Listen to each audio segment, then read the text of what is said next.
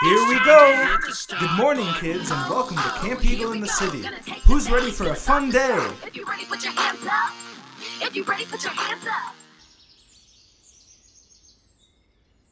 Oh, hi. Shh. Quiet. Don't wake up Mags. I'm so excited. I have an amazing day planned for us. But I get the feeling Mags doesn't trust me. But I got this. I do. It's going to be such a fun day.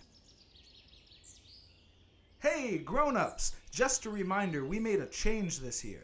If someone else is picking up your camper, all you need to do is make sure they have your family number.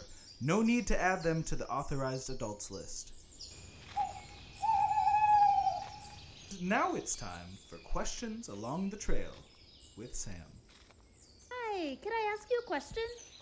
So, would you let me put this bandana around your eyes and lead you down the rest of the trail? No peeking. No! Mags, I wasn't asking you. Would you let me cover your eyes and walk you down the rest of the trail? No.